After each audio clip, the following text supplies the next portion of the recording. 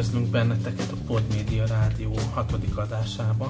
Jó pár hét eltelt a legutóbbi óta, de mindenféle élet történt, és emiatt nem jutottunk ehhez hozzá. Volt mindenféle egészségügyi esemény, munkahelyi stressz, depresszió, minden, ami kell. Sőt, ilyen vírusos gyomorba is, amitől az ember napokra kifekült. De ez mind olyan dolog volt, ami senki más nem érdekel rajtunk kívül, úgyhogy ezt nem akartam veletek megosztani. Milyen témákat szedtél össze mára te? Szeretnék beszélni a felnőttkori fogszabályzásról, ami egy most abszolút aktuális téma a családunkban. Ezen kívül arról, hogy milyen nagyon befolyásolja a gyerekeket a gyerekmesecsatornákon lejátszott reklámok témája így karácsony előtt, és ezen kívül a mandula műtétről is beszélnék. Ami most... Csupa fájdalmas dolog. Ezzel szemben én szeretnék néhány tippet adni, akinek ugye gyereke van, és támogatja, hogy a gyereke a számítógépen vagy videójátékon játszon. Szeretnék beszélni, hogy szerintem ez miért jó dolog, és milyen konzolt vagy játékgépet vásároljon az ember milyen korú gyerekének, és hogyan vásároljunk játékot hozzá. Most szerintem a karácsony miatt ez sok háztartásban aktuális, és volt, aki a családban még időben megkérdezett, tudtam javaslatot adni, de volt ismerősök között, aki nem, és szerintem nem a legjobb választás történt ott. Úgyhogy szívesen megosztom a tippjeimet ezzel kapcsolatban. Ezen kívül lesz egy film nem ajánlat is, méghozzá a Da Vinci Kód című nem műalkotást akarjuk egy kicsit kielemezni, és nem javasolni nektek. Így van. Vágjál is bele a fájdalmasabb részekbe akkor. Fájdalmas dolog a fogszabályzás? Fájdalmas dolog, ahogy utána olvastam, igen. Szerinted divat még mai nap a fogszabályzás? Tehát felnőttkori fogszabályzás az egy divat? Szerintem nálunk ugye egy jó pár generációnak kimaradt ez, ugye nyugaton, különösen Amerikában sokkal nagyobb kultúrája van a fogápolásnak, nem csak olyan szempontból, hogy olyan tisztítsuk, hanem hogy hogyan legyen szép a fogsorunk. Hogyan legyen amerikai a mosolyod. Így van, szó szerint. Na, és neked hogy jött ez?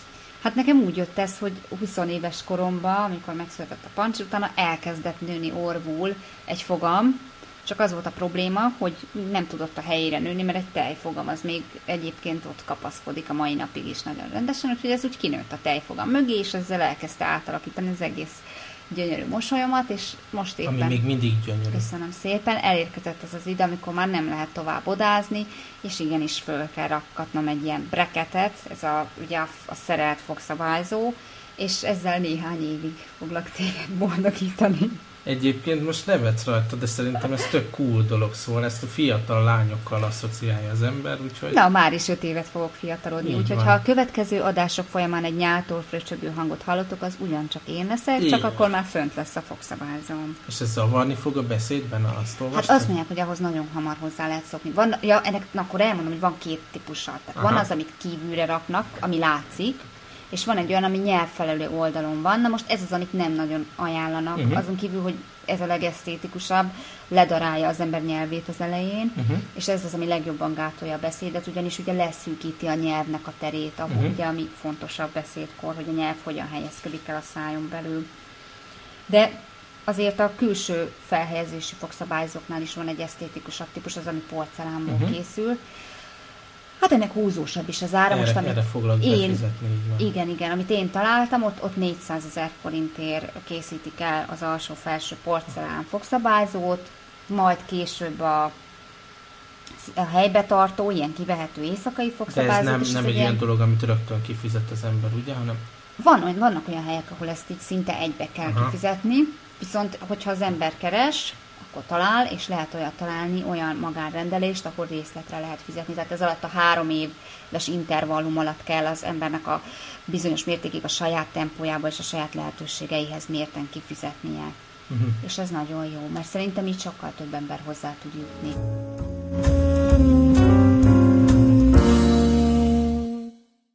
Esünk túl a második fájdalmas témán, és ugye az előtörténet, ez is hozzájárult ahhoz, hogy nem jutott időnk rádiót csinálni, hogy a kisfiunk mindenféle betegségen esett át, ugye légúti problémák, torokgyulladás, arcüreggyulladás, hosszú-hosszú heteken át, és nagyon kis egészséges energikus, jól táplált kisfiú, akinek jobb ellenálló képessége kéne, hogy legyen, és eléggé kétségbe voltunk, és hogy nem nagyon gyógyult, és mire döbbentünk rá? Hát végül is arra, ez is az én és más szülőknek a felvetése alapján, hogy talán az orrmandulájával lehet a gyereknek probléma, és az én indítványozásomra sikerült a házi orvostól egy beutalót kicsikarni a fülorgégészetre, ahol is ugyan rövid hezitálás után, de úgy döntött a fülorgégész orvosnő, hogy már pedig ki kell kapni az orrmandulát, mert hogy az okol, tehát egyszerűen olyan szinten megdúzzad, amikor valamilyen vírusbetegség van, hogy totálisan elzárja az útját ezeknek a váladékoknak, és ez szépen rakódik le a bazsinak a fejébe,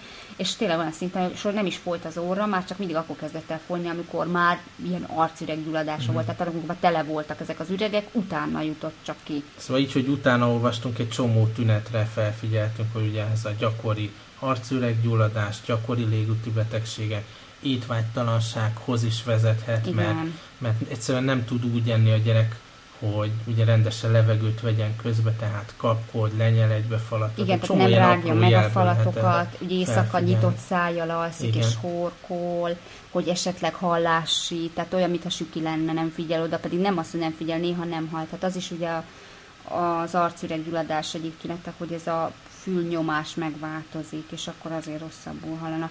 Na képzeljétek el, és akkor előjegyezték a Balást ilyen orrmandula műtétre, és ez megtörtént a múlt hét szerdáján, és hát fantasztikusan jól sikerül, semmiféle bátor negatív. Kisfiú volt egyébként, hogy Igen, nagyon ügyes volt, bátor volt, élvezte, amikor lekábították, és 2 látott belőle. Ezt meséld, hogy mit csinált, hogy nyúlkálta? Nyúlkált, így ült az ágyba, így nyúlkált fölfele, hogy ő most akkor az álmennyezetes, ilyen kazettás plafont azt most totál eléri, és akkor le is kap onnan néhány ilyen kockát, mert hogy az milyen jó. Hát nem érte Szóval kapott valami jó anyagot. Aha, jó, el volt kábítva a gyerek. És nagyon, nagyon jól sikerült, úgyhogy szóval tényleg azt javaslom, hogy akinél ilyesmi fellép, ilyen probléma, az mindenképp vizsgáltassa ezt is ki, mert nálunk se úgy volt, hogy rögtön azt mondták rá, hogy de, jó, és ki is vették, hanem tényleg, hát most hülye hangzik, de megvártuk a második arcüreggyulladást 1 hónapon belül, és akkor az már úgy tényleg igazolta azt, hogy szükség van és erre. Ez az érdekes, és ezt neked kellett megemlíteni a ez furcsa, igen. Emlékszem Emlékszem rá, sőt egy ilyen anekdota is van a családban, hogy nekem például a torokmandulámat azt ilyen bónuszcsomagba vették ki,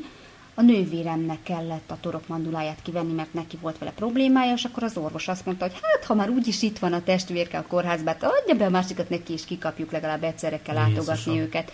Tehát ez a 70-es években, vagy 80-as évek elején így ment. Mai nap pedig a szülőnek kell olyan döntéseket meghoznia szerintem, meg olyan, egyáltalán fölvetnie olyan gyógyászati megoldásokat, amit szerintem az orvosnak kéne. Én utána néztem, hogy általában hogyan szokták ezeket eldönteni, és tényleg van ilyen, hogy 5-ször volt egy éven belül ilyen természetű megbetegedés, meg ugye az egyéb tünetek, amit mondtam, ez a nyitott szájjal alvás, evésnél lehet látni, hogy próbál közben száján levegőt venni. Tehát az embernek, ugye a szülőknek kell erre figyelni, mert az orvos lehet, hogy a mi esetünkben esetleg nincs annyira a toppon, de valószínűleg más gyerekorvos is nem figyel ezekre a részletekre, és nem látja nap mint nap, hogy alakul a kisgyereknél ez a dolog. Szóval azt lehet mondani, hogy nem volt annyira tragikus procedúra, nem. És eszméletlen, hogy kivirult utána a gyerek. Tehát tényleg, piros az arca, nem horkol, energikusabb, jobban érzi magát. Igen, kifejezetten, erősebb, valahogy kipihentebb, erősebb. Igen. Így megváltozott, igen, mint akibe elemet cseréltek. Így van. Azt szoktam neki mondani.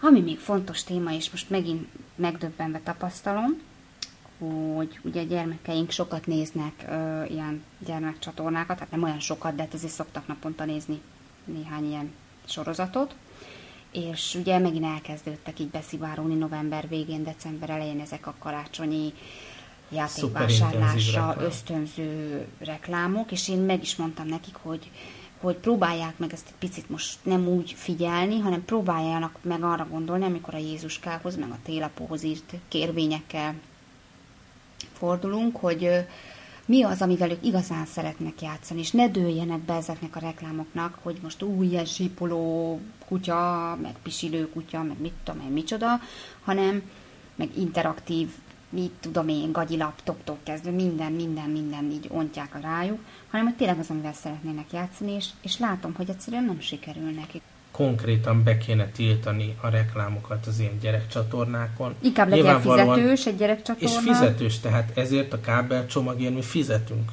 Jól, valószínűleg ez nem fedezni a műsorgyártás meg vásárlás költségeit, de találjanak más módszert.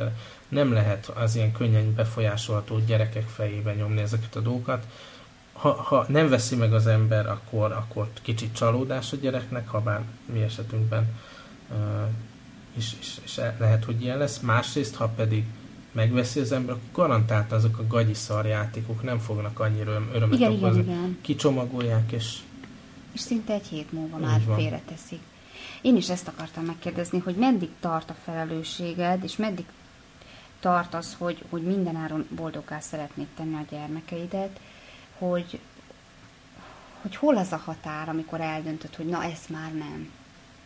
Hogy helyette döntesz, hogy ugyan ő azt mondta, hogy ezt szeretné, vagy azt szeretné, és hogy mégsem az lesz a fa alatt. Mert te úgy döntesz, hogy nem. Igen, mert nekünk azért van más kritérium is, tehát legyen valami igényesen kialakított, lehetőleg olyan játék legyen, ami kreatív felhasználást lehetővé tesz, tehát mint a Lego, vagy az különböző építőszetek, tehát ami csak egy fröccsöntött műanyag dolog, amit bekapcsolsz és illegeti a farkát, tehát ezért ebből öröme a gyereknek nem lesz. Jó, kipipálj, hogy megvan, amit látott a tévében, de akkora örömet nem okoz neki. Igen, meg hát ugye, mert hogy annyira kevés dolgot lehet vele csinálni, tehát ezt mindig utáltam, amikor ezt mondták nekem, hogy nem ösztönzi kreativitásra a gyereket, hogy milyen baromság ez hát lehet, és közben pedig tényleg nem. Egyszerűen mit lehet vele játszani? Azt játszom vele, hogy van egy kutyám, olyan, mint egy igazi, bekapcsolom, kikapcsolom, igen. És akkor ezt eljátszom vele 10-szer egy nap, és akkor utána annyi.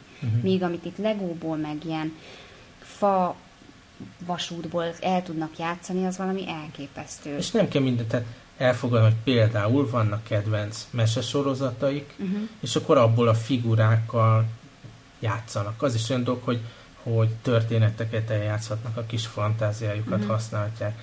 De ezek amit reklámoznak, ezek a vérgagyi ilyen játéklaptopok, hát az a halálom tényleg. Jó, azt mondjuk, azt sikerült nekik megmondanom, hogy azért az, hogy ők leülnek a rendes számítógép elé, 100-szor, 1000-szer több és jobb játék közül tudnak választani. Szóval ezt most már valahogy, ugye ők szoktak sokat, meg a Balázs sok mindent megmutat nekik így, és ők ezt érzik, hogy mennyivel szélesebb az a paletta, amit egy rendes laptop kínál nekik. Meg hát nekik ez adott, de azért gondolj arra, hogy egy csomó háztartásban ilyen nincsen számítógép, így nincsen internet. Vesznek egy ilyen kínai vacakot, bekapcsolják, és pár baromságot tudták.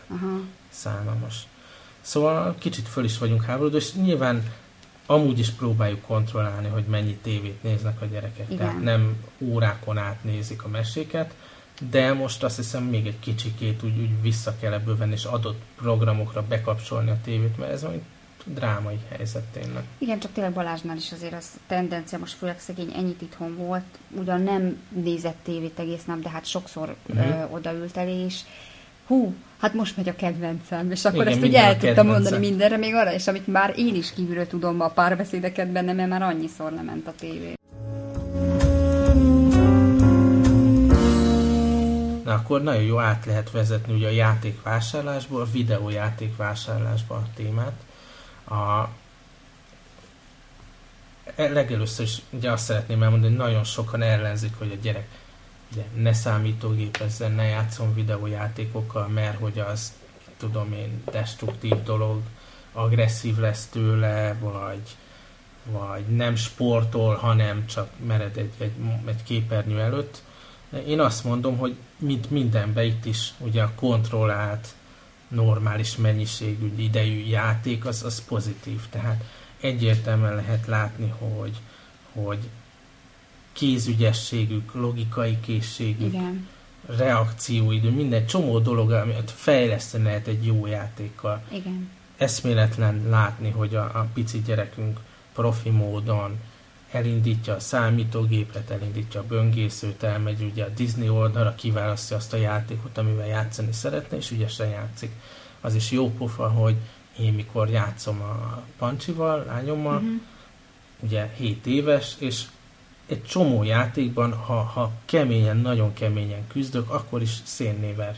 Tehát annyira jó kis reflexei vannak, annyira oda tud figyelni dolgokra, annyira ügyesen játszik, hogy ez egy pozitív dolog egyértelműen. Nem hagyjuk őket egész nap, meg hosszú órákon át játszani, ezt is próbáljuk kontrollálni, amennyire tudjuk. Nehéz persze, mert tipikusan ezek a játékok olyanok, hogy egy idő kell, hogy úgy belelendüljön az ember, és eljusson valameddig egy játékba, de ezt is próbáljuk irányítani.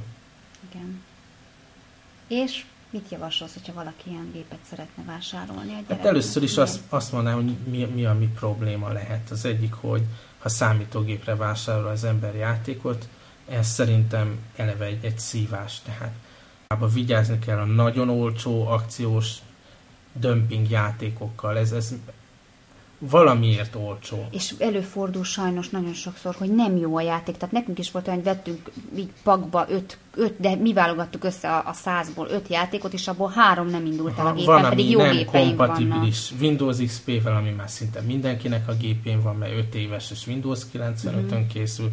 Van, ami nem működik, a legutóbbi, Flash lejátszó. Tehát ezek a dolgok nem bevizsgált minőségi termékek, ez ilyen ömlesztett, nagy tételbe vásárolt szemét, jó esélye nem is fog menni. Tehát mindenképp el kell olvasni a dobozát, hogy megye XP-vel, utána kell nézni, hogy valaki ismerős játszott-e már vele, mert pénzkidobás, és karácsonykor milyen rossz, mikor ugye a Jézuska hozza a játékot, és berakják a gépbe a gyerekek, és nem működik.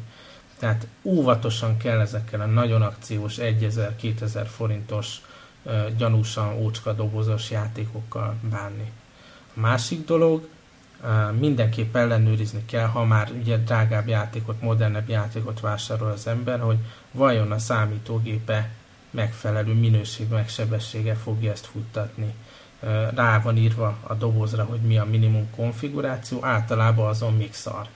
Tehát ha annál látja az ember, hogy több memóriája van, gyorsabb processzora, jobb videókártyája, akkor jó eséllyel tényleg játékélmény lesz belőle.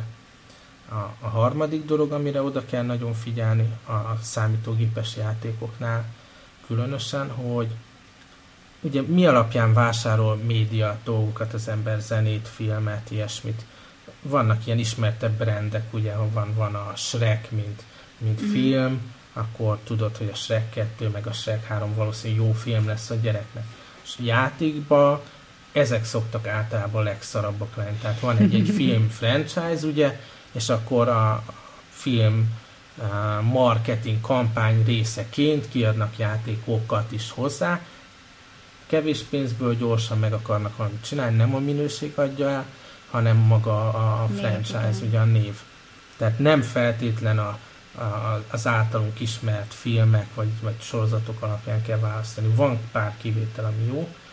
Én azt mondanám mindenképp, hogy érdemes kinézni előre, hogy milyen típusú játékot akar vásárolni az ember, az interneten utána nézni, elolvasni pár kritikát róla.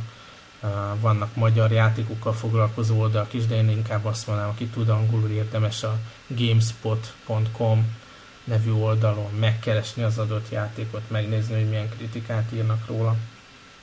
Amire még vigyázni kell, hogyha gyereknek vásárol az ember játékot, hogy nagyon sok esetben ugye rengeteg szöveg megértés kell ahhoz, hogy egy játékot játsszon az ember. Tehát hiába mondjuk a 10 éves gyerek kedvenc figurája a Harry Potter, ha elmész és vásárolsz egy Harry Potter játékot, jó eséllyel ott minden egyes jelenet előtt el kell olvasni egy 2 oldalas szöveget, hogy na most mit kell csinálni. Ez nem olyan, amitől magadtól rájössz, hanem leírja, hogy mit kell csinálni, angolul, mert ugye kevés magyar vásárló van, nem szokták ezeket úgy lokalizálni, hogy magyar felirat legyen, és akkor problémát okoz, nem tudja kiélvezni a gyerek.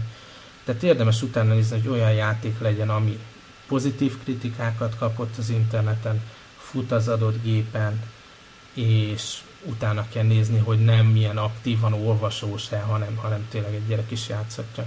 Másik fontos dolog, hogy amúgy is egyébként úgy érdemes a gyereket bevezetni ebbe a világba, hogy vele játszunk, tehát nem olyan dolog, hogy magára hagyjuk, hanem átsegítjük a nehezebb részeken, elolvassuk, értelmezzük, ha valamiben segíteni kell, mert pillanatok alatt bármi játék, bármilyen könnyű játékkal játszik az ember, előbb-utóbb valami frusztráló részre jut el, és akkor ott kell a szülői segítség, és ez egy jó közös program is legalábbis nekem. Igen. A másik dolog, hogyha nem számítógépen akarunk játszani a gyerekkel, és szerintem aki megteheti, érdemes erre céleszközt vásárolni, tehát videójátékot vásárolni, ami garantáltan ugyanolyan minőségbe fut az összes gépen, ugye, amit meg lehet venni.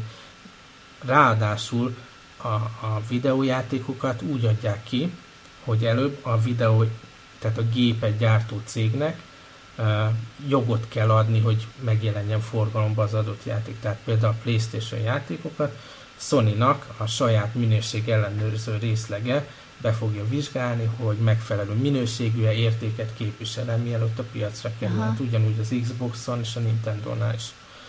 Tehát a PC szemét játékok, te is biztos láttál már sokat ilyet, meg itthon is kipróbáltunk különböző gyerekjátékokat. Tényleg egy ilyen összehány semmi az egész, valami vicces figurát ráraknak, semmi játékélmény nincs benne, kiadhatják, mert semmi nem kell hozzá, mint egy CD író, és kész. Míg a konzolokra, ha játékot adnak ki, az átmegy egy ilyen minőség ellenőrzésen. Igen. Tehát technikai szempontból is biztos, hogy menni fog, minőség szempontjából valószínű nem lesz olyan rossz, és általában sokkal egyszerűbb is kezelni őket, mert van egy darab kontroller az adott videójáték, az egy irányító, joystick vagy valami, és biztos, hogy azzal nem kell nézni, hogy melyik gomb ugye mit csinál billentyűzeten. Szóval javasolnám, ugye kisgyerekeknek, tehát 10 év alatti gyerekeknek mindenképp a Nintendo termékek valók, én azt mondanám, a hordozható játékgép kategóriában Nintendo DS-t mindenkinek tudom javasolni. Olyan játékok vannak rajta, amit kisgyerekek is tudnak játszani, jópofa, ilyen tollas vezérlésre lehet rajzolni is rajta, mindenféle kreatív dolgot csinálni, és egy kis stabil, erőteljes eszköz ez, tehát amit időnként ledob az ember, a gyereke, akkor nem törik össze. Igen, ezt tapasztalatból tudjuk. Igen, bírják az ütődést. És ha valaki mondjuk Nintendo DS-t vásárol a gyerekének, most lehet csomagba kapni egy kutyás játékkal, ez ilyen tamagocsi-szerű dolog, hogy egy kutyát kell nevelgetni, kaját adni neki, játszani vele, szórakozni vele, és ez egy jó pofa dolog, amit hozzácsomagolnak, tehát rögtön ugye játék is jön a géppel. És ugye most jön ki a Nintendo Wii, ami a tévére köthető Nintendo-s játék, azzal is mindenféle jó pofa kreatív dolgot lehet csinálni.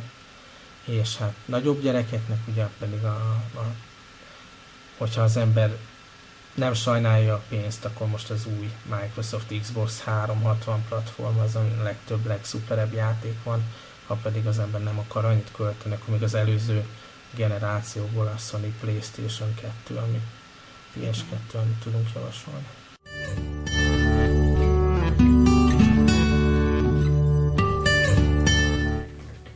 Most pedig akkor következik a média nem ajánlat. Igen, a Da Vinci kódról szeretnénk beszélni, amit nagyon-nagyon vártunk, hogy megnézhessük. És ugye könyvben mind a kettőnknek nagyon tetszett. És ezt akkor tudtuk megnézni, amikor kijött DVD-n, mert ugye moziban nem nagyon járunk így sok gyermekes szülőként. Szóval ritka alkalom volt, hogy így leültünk a tévé elé, a kanapéra. És még hozzátenném, fájdalmas dolog, ugye nem sikerült kikölcsönöznünk, meg megszereznünk DVD-n, és megvásároltuk a full price DVD-t. Pénzért így van. Vettük, tehát nagyon sok pénzért. És hát azt kell, hogy mondjam, hogy óriási csalódás volt, pedig mind Audrey Tatut, mind Tom Hanks-et imádjuk egyszerűen. Így van, és ráadásul mi szeretjük általában a bukott filmeket. Igen, a bukott filmeket is imádjuk, sőt azt az angol csávót is. Aki a fő gonosz volt benne. Peter valakit, így aki valaki benne játszik. Az a kis jobb albino. is, hogy elfelejtjük, hogy ebbe játszott. Igen, őt is imádom egyszerűen. És mégis, hiába tepertek ezek a jó színészek, valahogy nem állt össze az a sztori, amit vártam. Hát már eleve én a színészekért sem voltam oda, tehát a Tom Hanks számomra hatalmasat bukott azzal a repülőteres szörnyű filmjével. Jó, minden színészből előjön a proféta néha. Igen, és nagyon csúnyán öregszik, szerintem ilyen szánalmas volt a frizurája, meg minden. Meg volt növesztve, az direkt volt megnövesztve, az ilyen direkt ilyen tudósos. Nekem direkt tetszett, nem, jó volt, a friszkójával nem volt semmi baj szerintem. Na mindegy, szóval ami nekem nem tetszett, hogy jó, lehet, hogy azért, mert már kívülről tudtuk a történetet, de egy pillanatra nem volt érdekes, nem izgultam, nem szurkoltam a szereplőkért. Jó, mondjuk az persze, hogy nem szurkoltam, mert tudtad, hogy a végén minden hát, jó. De James Bond filmeknél is mondjuk tudjuk, és azért mindig van egy kicsi ilyen izgalom, aha, nem? Az igaz. Szóval borzasztó csalódás volt, ugye a képvilága borzasztó unalmas volt, tehát ilyen szép dolgokat akartunk látni benne, egy-két ilyen párizsi kép volt, ami tetszett, hát de kihagytak egy csomó lehetőséget. Úgy nem ajánljuk, hogy nézzétek meg, hogy milyen nem jóra sikeredett. De nem, szerintem ez nem olyan rossz, hogy röhöghetsz rajta, hogy milyen rossz és érdemes, ezt egyszerűen nem érdemes megnézni. De tudod nagyon jó, hogy pontosan akkor szoktunk megnézni egy filmet, amikor ezt halljuk róla. Tehát más is meg fogja ezért nézni. Aki valamiért nem nézte meg, és itt pont minket hallgat, és biztos, hogy akkor előveszi. Egyébként mondjunk egy jó bukott filmet. Van az a Gigli, vagy hogy kell mondani? Igen. Ez a Ben Affleck, Gangster Romance, Ben Affleck és a Jennifer Lopez. J-Lo szerepelben, és ugye amikor kijött, akkor volt a kapcsolatukkal tele a média, és akkor ők voltak az álompár, és utána annyira telítődött szerintem minden, ugye, a média is, meg az emberek is a témával, hogy egyszerűen nagyon negatívan fogadták a filmet. Igen. Szerintem jó pofa volt, nagyon sokat nevettünk, izgalmas, szórakoztató, szerintem ebbe is van szimpatikusak voltak. Cool dolog. Méghozzá, amikor a csaj így megfenyegeti azt a fiatal csávót, hogy kiveszi úgy a szemét. Aha. hogy a látó idegével együtt jönnek az emlékei is, hogy valaha látott, és ezt úgy el tudja mondani, hogy szegény csávó az ott elsápad, és kész teljesen. Tehát valahogy olyan szadi módon mondja el ezt, hogy sosem fogom elfelejteni. Jó, a szöveg, tök jól játszanak a színészek, és egy oltári nagy bukás volt, ilyen hihetetlen nagy. Pénzügyileg is, meg a kritikák is szörnyek voltak, mi javasoljuk Gangster Románcot. Igen, nézzétek meg, jó. Na hát köszönjük, hogy meghallgattatok bennünket. Szépen. Jó vásárlást, így az ünnepek előtt. És nagy-nagy terveink vannak a következő adásai, mindenféle hardware fogok vásárolni a napokban, hogy jobb legyen a hangminőség. És úgyhogy érdemes minket keresni a jövő héten is. Sziasztok! Sziasztok!